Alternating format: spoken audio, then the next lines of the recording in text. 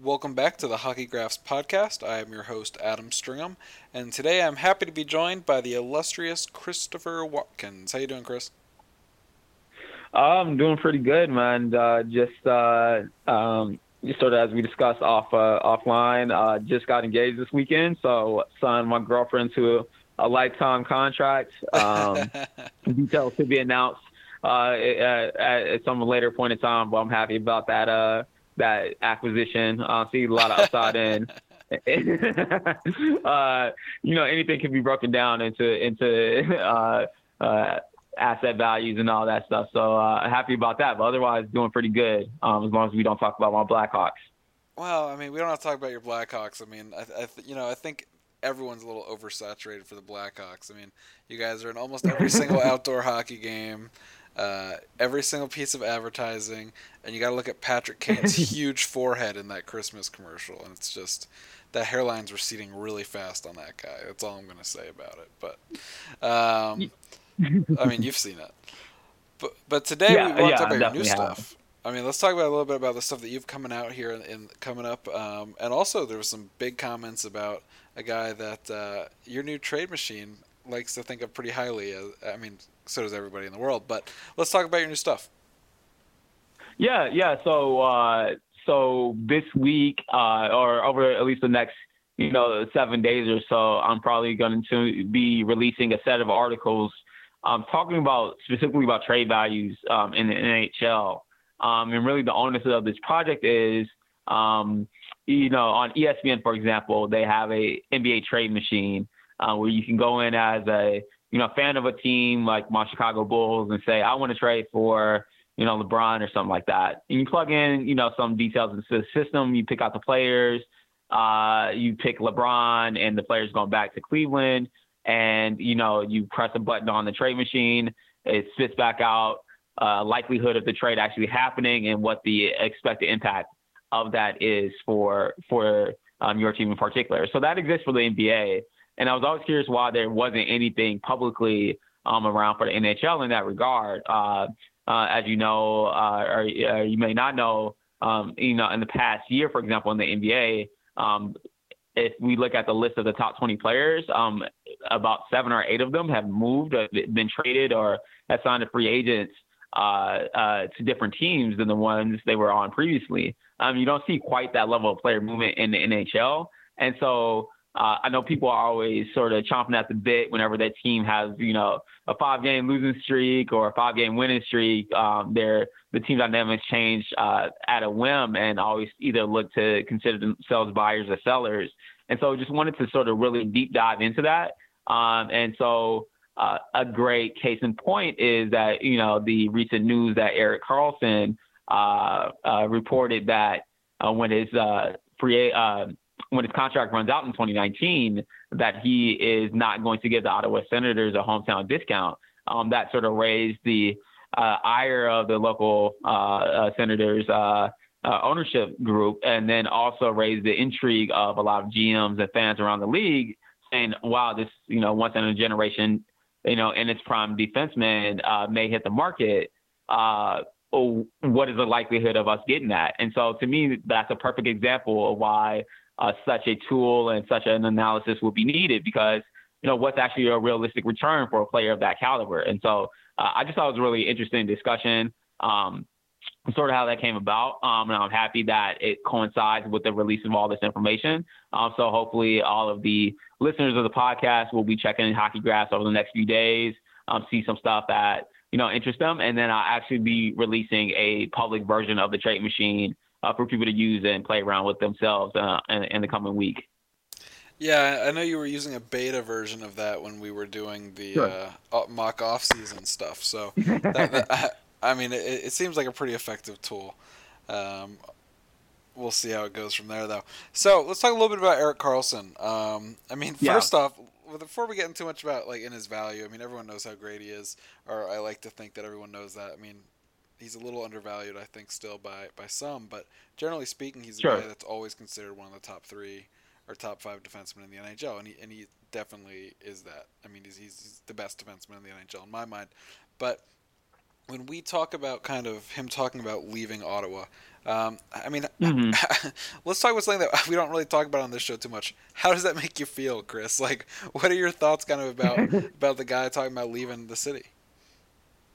Yeah, I mean, so this is going back to the sort of difference in the NHL between the NHL and other sports, where this is not necessarily a foreign conversation in other sports, where people openly opine about, the possibilities of being a free agent and just sort of hitting free agency, seeing what's out there, and then figuring out what the market value is, what possibilities exist in terms of their current team or some other team in the market. And so I would say, my personal feeling on it is this is great. I think, one of the reasons I really enjoy this sort of discussion and Erik Karlsson being so open about it is because I do think players actually do think this.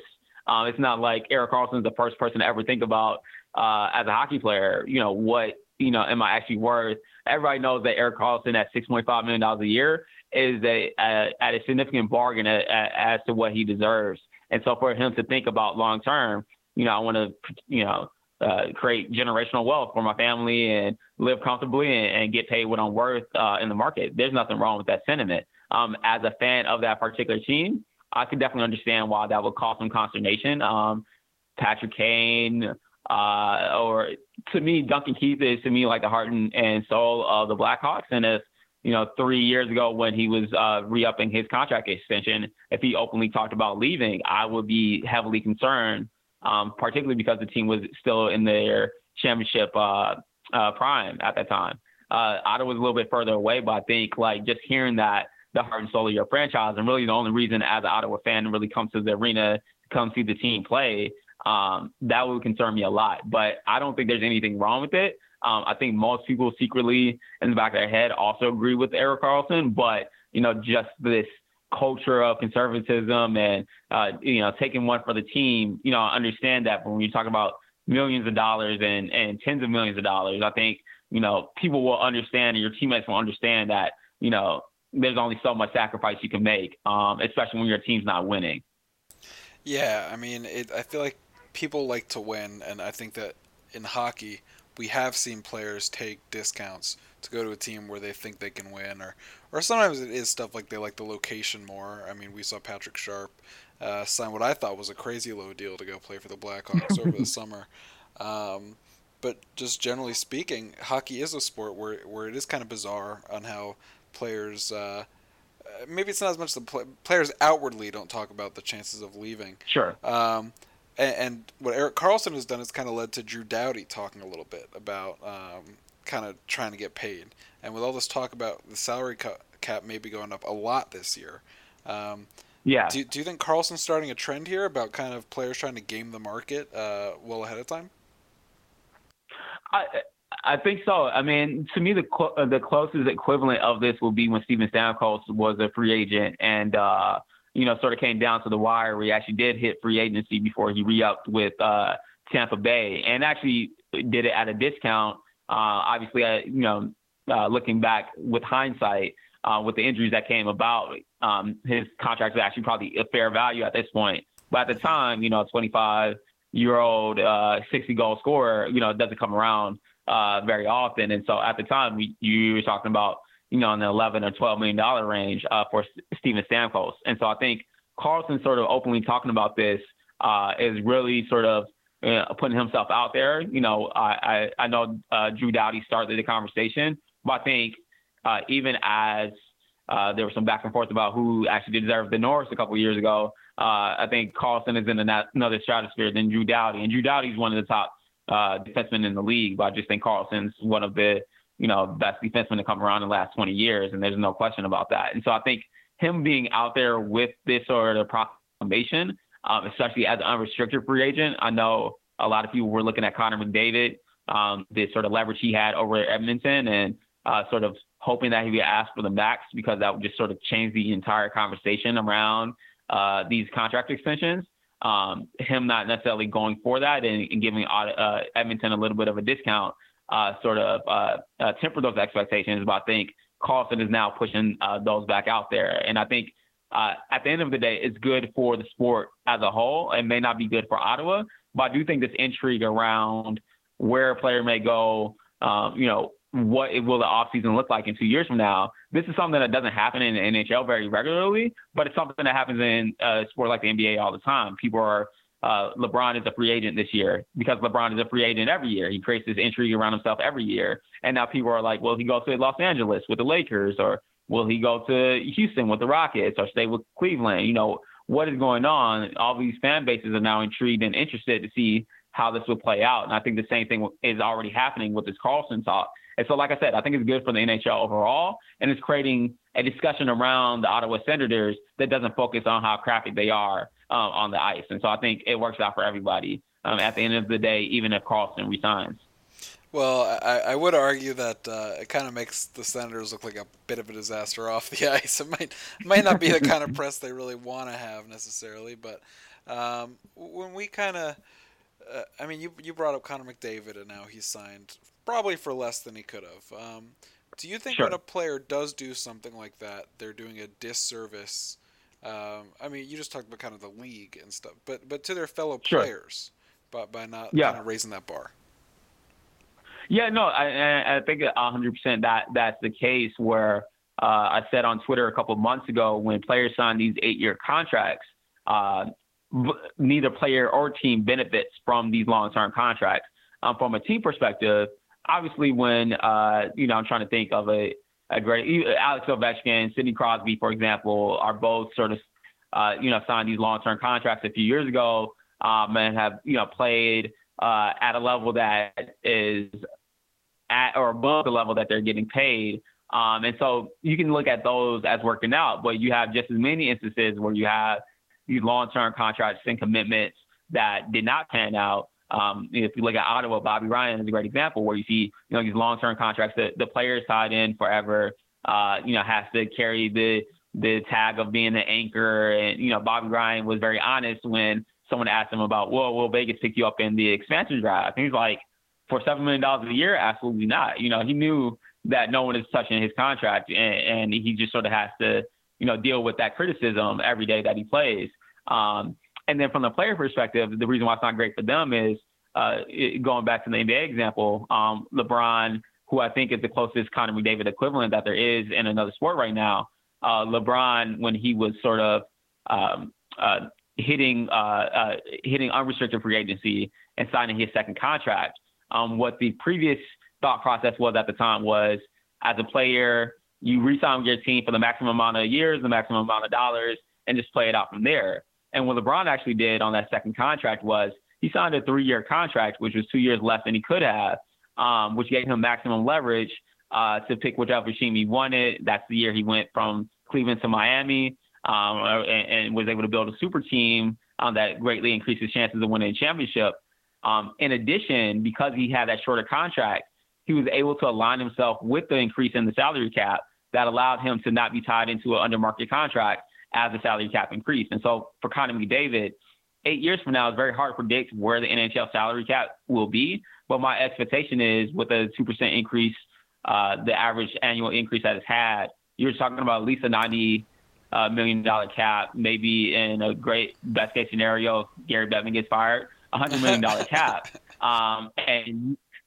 And you can't take advantage of that because you're locked into this under market contract. And then when you come out of that, you're past your prime. You may not get the full amount of dollars. So I think just not taking that aggressive approach, that sort of forward thinking approach, does a disservice to his fellow players. It's hard for a player like Austin Matthews, who's probably the next big contract in terms of a young player that's coming up, who will want to push for a larger, a dollar amount or shorter term. And, Lou Lamoriello can just push back and say, well, you're no Connor McDavid. How dare you ask for this? You got to sacrifice for the team. We can never build a contender, with you making all this money. It just creates all these trickle-down effects that unfortunately suppresses the overall market for any free agent going forward. Yeah, that's definitely the case. And I want to circle back, though, to Erik Karlsson and talk a little bit about Sure. kind of what do you think he's worth? in a salary cap league, it's hard to kind of go.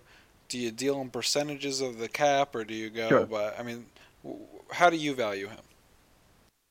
Yeah, yeah. So, and this is actually a great precursor to sort of explaining the trade machine. And so basically the backbone of the trade machine, just as a quick explanation, is if anybody that paid attention to the Red Hat Conference this year, or has paid attention to Matt Cain's work, a fellow Hockey Graphs legend, Matt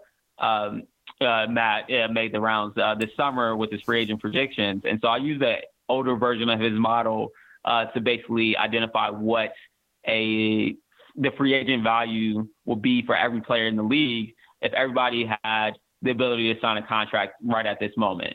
And so it's basically, what is the average value of a 5-year contract for any given player in the league at this moment? That's their trade value. And so, doing that, it's really basic, just 4 basic variables, basically, 5-on-5 points, 5-on-5 assists, power play points, and shorthanded time on ice.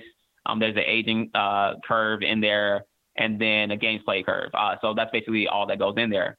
So anyways, you do all that, you basically come up with the player value for every player in the league. And what you get is a number saying, if this person signed a 5-year contract today, this is what this person will be worth. So anyways, doing that, I ran that for every single player in the league. Erik Karlsson actually came out second in that analysis. And because I do it separately for forwards and defensemen, he actually came in right behind Connor McDavid. And so at that number that I found for him, I had him for $65 million over 5 years, which comes out to about a little bit over $13 million a year. And now while that necessarily, that would be the highest contract ever, I want to say the second highest contract signed. I can't remember what Shea Weber's ultimate offer sheet was for. But that's where he comes out at. And so $13 million is a pretty pricey sum for any player. But the other thing that you have to take into account, especially for Erik Karlsson, is if you're a team that's trading for him, he's a $13 million a year player right now, but he's literally only making half of that on his current contract. So even if you're only trading for him as a rental until he hits free agency, you're still getting him at a significant discount to what he's actually worth in the open market. And that analysis also takes into account that he'll be approaching age 30 on that next contract, and he'll still be a significantly productive player. And so, as I said, the second best, player or trade value asset in the league, and by far, in a way, the best defenseman. I think number 2 was Victor Hedman, and I had him coming in at a little over $10.5 million a year on a 5-year contract. So just the gap between him and anybody else in the league is, from a defenseman standpoint, is so significant that any team will be crazy not to try to throw that hat in the ring and try to get him in a trade if Ottawa's really serious about moving him. Do you think they are serious about moving him? Yeah, so, just going back to the question of whether the Senators will actually move Karlsson, I think we have to work backwards from the fact to say, will Erik Karlsson re-sign with Ottawa? And a great comparison point is if you look at, for example, John Tavares, who's the big free agent for this year. As the Islanders, you have to at least be happy that the team is, competing. They have a lot of young, up-and-coming talent. You can at least craft a story around the fact that, John, if you stay with us, we can, build a team around you. You already have a legacy here. You can retire as, one of the Islanders' greats, so on and so forth. And we can build a team that can compete around you. I don't think that Ottawa can make that same compelling argument. I don't think they have the prospects to the level of a Matt Barzal or even a Josh Ho-Sang. And I don't think that the overall core of the team is anywhere near close to competing or on the aging curve that would say, well, they're a piece or two away and they can do it, in the next couple of years. You have Bobby Ryan's contract for the next 4 or 5 years. You have Dion Phaneuf's contract for the next 4 or 5 years. Even Mike Hoffman, is sort of hitting the end of the peak for a top scoring forward. So you look around that team, the goaltender is 37 years old. There's not a lot of promise and upside there for a guy like Karlsson. And so literally. And then, to be honest, I'm not even sure they have the cap room to sign him at the number that he deserves. And so, if I'm Erik Karlsson's agent and I'm Erik Karlsson, I want to win championships and not just have my legacy be I want a whole bunch of Norrises, but don't really have much else to show for it. I really see him leaving. And so if that's something I know as Pierre Dorion, his return is only going to get worse the longer, this sort of plays out. And so for me as a GM, I can flip him now. The team that acquires him has him for a year and a half. They have him for this year's playoff push. That team immediately becomes if they're already in the playoff picture, they immediately become a definite cup contender, or at least a dark horse for that. And they still have another year left of him. And so to me, that warrants a significant return versus if you wait till next year, see how he's feeling about it, so on and so forth. That team that's only acquiring him for a 3-month stretch run is not sure that they're going to get him any longer after that. The return is going to be much less. And so, I think no matter what, Pierre Dorion is probably going to get fired regardless because of the team's performance. This is definitely a situation where you can see the moral hazard of a GM trying to keep their job and putting that above what's best for the team. What's best for the team is probably moving on from Karlsson, sort of tearing everything down. And if I'm Dorion, I'm saying, I'll give you Erik Karlsson, but you have to take back Dion Phaneuf, or you have to take back Bobby Ryan. They obviously have no modified no trade clauses, but that's that's one of the contingencies I'll put out there if I'm the GM, saying, well, if we're going to tear this whole thing down, we're really going to do it all the way. But I think it is something that has to happen for the good of the long-term future of the franchise, even though there's going to be a significant hit in terms of fan interest, in terms of backlash from the ownership. GM is probably definitely going to get fired. Guy Boucher may survive, who knows? But it's already a tire fire to begin with. So kicking the can down the road isn't going to make it any better. All right. So you just said you think that, if you were the general manager, you'd try to, basically package Karlsson with some of these other big money contracts, which in my mind would really limit, the where you could trade him. So where do you think that he'd be a good fit? And where do you think the Senators would like to put him if that was the case? I mean, I don't think Ottawa's good enough to say we don't want him in the Eastern Conference or trading him division rival. I think they're so far behind contention right now that that's not something that they can take into account. But what I will say is this: I'm thinking of it as, let's say Pierre Dorion is convinced that Eugene Melnyk won't come down and fire him the day after he trades Erik Karlsson.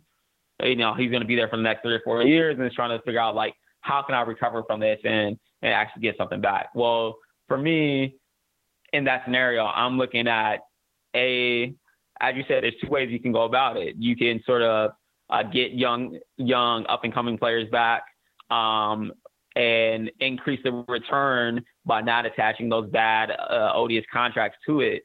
Or you can say, hey, I just want to clean cap space or as much as possible. I'll have a Karlsson's contract off the books. I'll have one of these, Phaneuf or Ryan's contracts off the books.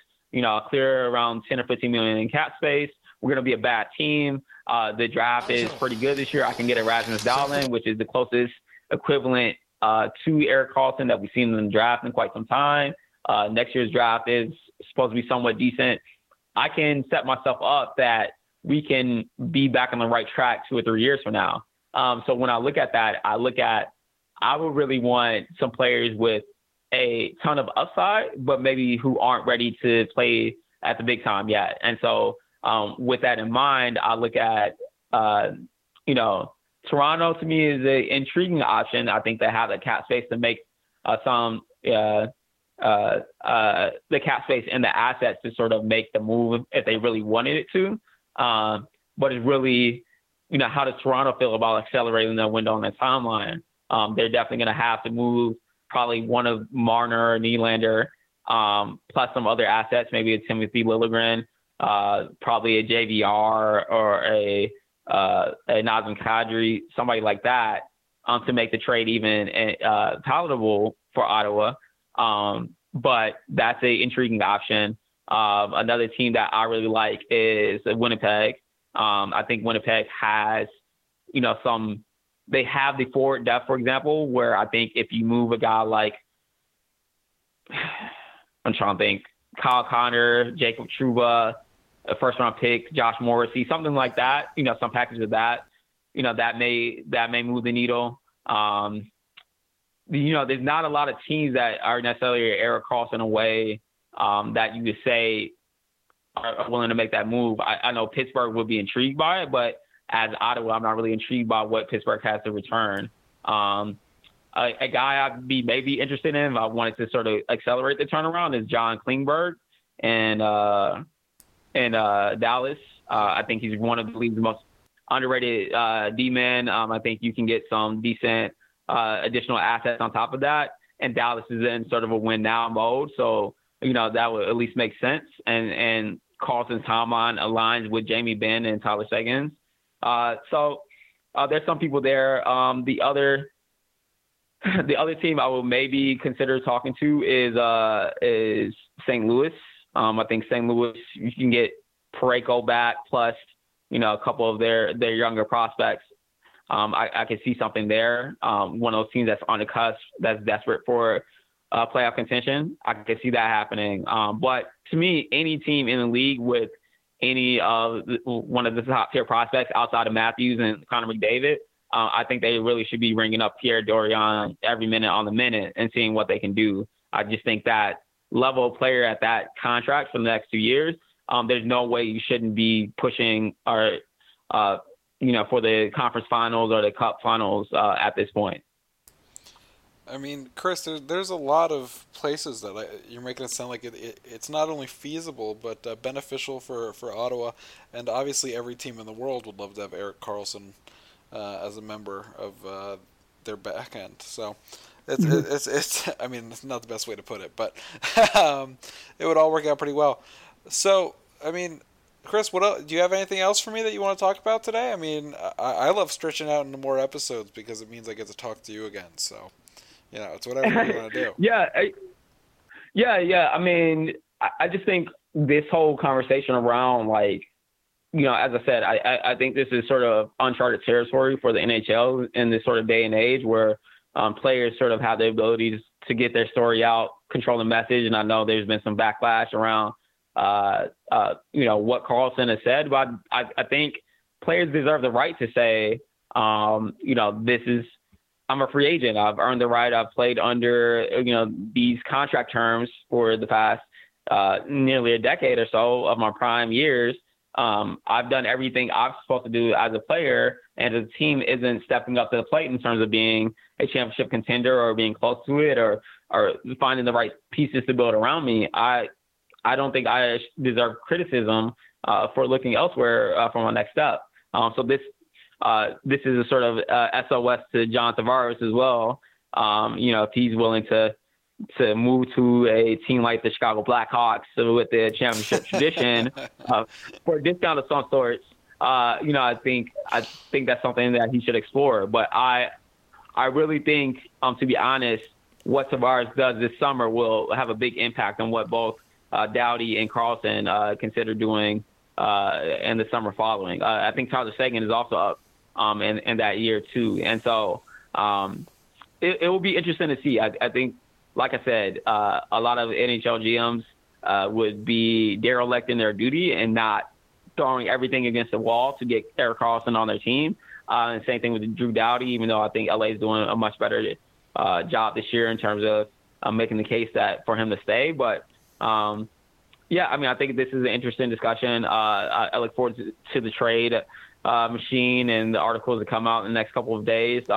Everybody can go in and sort of build up a package for their favorite team to see what would sort of move the needle for Ottawa. But I will say, just as a side note, a guy like Karlsson at the value point that I sort of pointed out earlier, at $65 million over 5 years, that normally entails a top line center plus 1 or 2 first round draft picks. So as a point of comparison, yeah, exactly. So that's why I said that the sort of trade partners are limited, just because, as a point of comparison, Patrick Kane is one of the top ranked forwards. He's at $51 million over 5 years, so about $10 million a year, and so that's still $14 million behind what Carlson's value is over 5 years. And I include first round picks in the trade machine. The average first round pick is worth around $9 million a year. So like I said, Patrick Kane plus a first round pick maybe gets you within sniffing distance, but it's still not enough for a 1-for-1 trade. You would still have to throw in an extra piece, Nick Schmaltz or something like that in there to make it work out. Nikita Kucherov is another great example. He's at $58 million over the next 5 years. That's still probably around a first round pick plus Nikita Kucherov to make that happen. Like, Carlson is just so much better than any other defenseman in the league that he is you literally have to talk about Connor McDavid or Austin Matthews to make it worth your while. But I think Ottawa's really backed themselves into a corner with no way of getting themselves out. So, like I said, I'll be intrigued for the discussion around it. I'll be intrigued to see how this plays out over the next few months. But I really don't want to be Pierre Dorion at this moment right now. I think the sword of Damocles hangs heavy over his head right now. The bell will toll for him before too long. But, when you work in the NHL, it's always just a matter of time. Chris, thank you so much for coming on. I know all of our listeners appreciate when you come on, and I think it's going to be some great content that you've coming out on HockeyGraphs soon this week. Where should all of our listeners, they can obviously see your work on HockeyGraphs, but obviously social media is a great place to get that out, so where should they follow you? Yes, I've officially confessed my sins and cleaned up my Twitter account, so now I'm happy to share it to the general public. YOLO Pinato. I have to spell it out just for everyone. YOLO _Pinato, Pinyato.